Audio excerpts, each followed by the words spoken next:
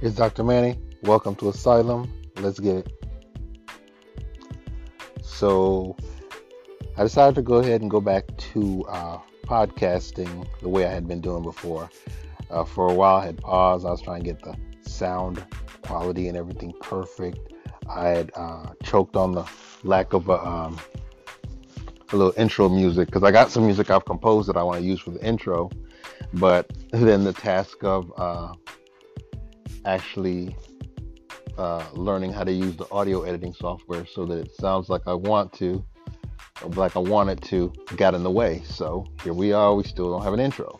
But at the same time, I had this building frustration because I had some ideas that I wanted to get out there and to share. I tend to have this way of thinking where I'm an extrovert. So until I have an idea out in the universe, I find it challenging to release it, whether it's releasing it so that it can, give an idea room to breathe, whether it's to release it so that it can be free of the constraints of cultural conditioning that my conscious mind would usually impose on it, or just so that I could think about something else and get something else done. For a large part of my life, I think I mediated my focus with fear. Approaching things from a position of lack, where I felt like I had to, if something showed up in my environment, I had to act on it immediately. This was a one-time offer, a once in a lifetime opportunity. And if I missed it in that moment, that I would never have the opportunity again. And you think about it, you apply that mindset to everything.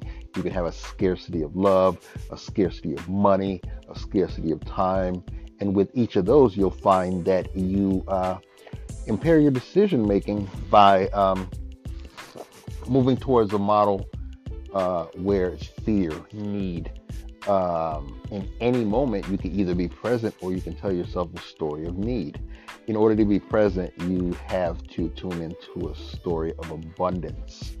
You have to tap into that story. You have to own it so that you can believe it. This is the mechanism of identifying with a story, identifying with your journey, being present and developing an internal locus of control.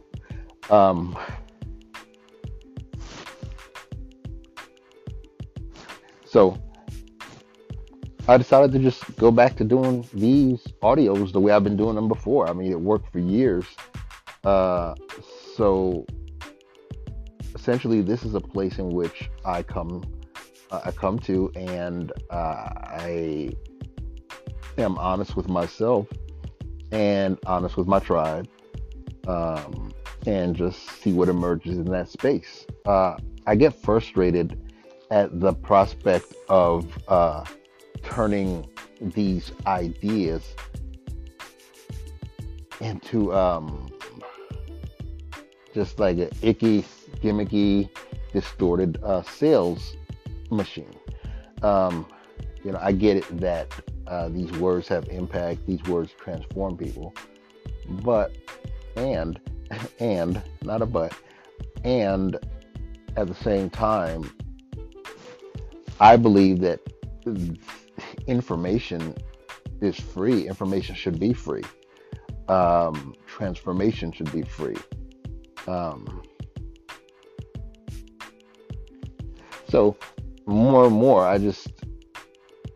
I prefer to just show up and let a voice emerge, as opposed to, again, holding on to an idea and forcing it into this shared space in our consciousness is yeah. So ultimately, let's look at the purpose of these podcasts, these first set in the series, if you're binge watching. If you listen to some of my other podcasts, really the episodes prior to this, I think they go back a year or more, and I still believe in a lot of those ideas. I've evolved from a lot of them.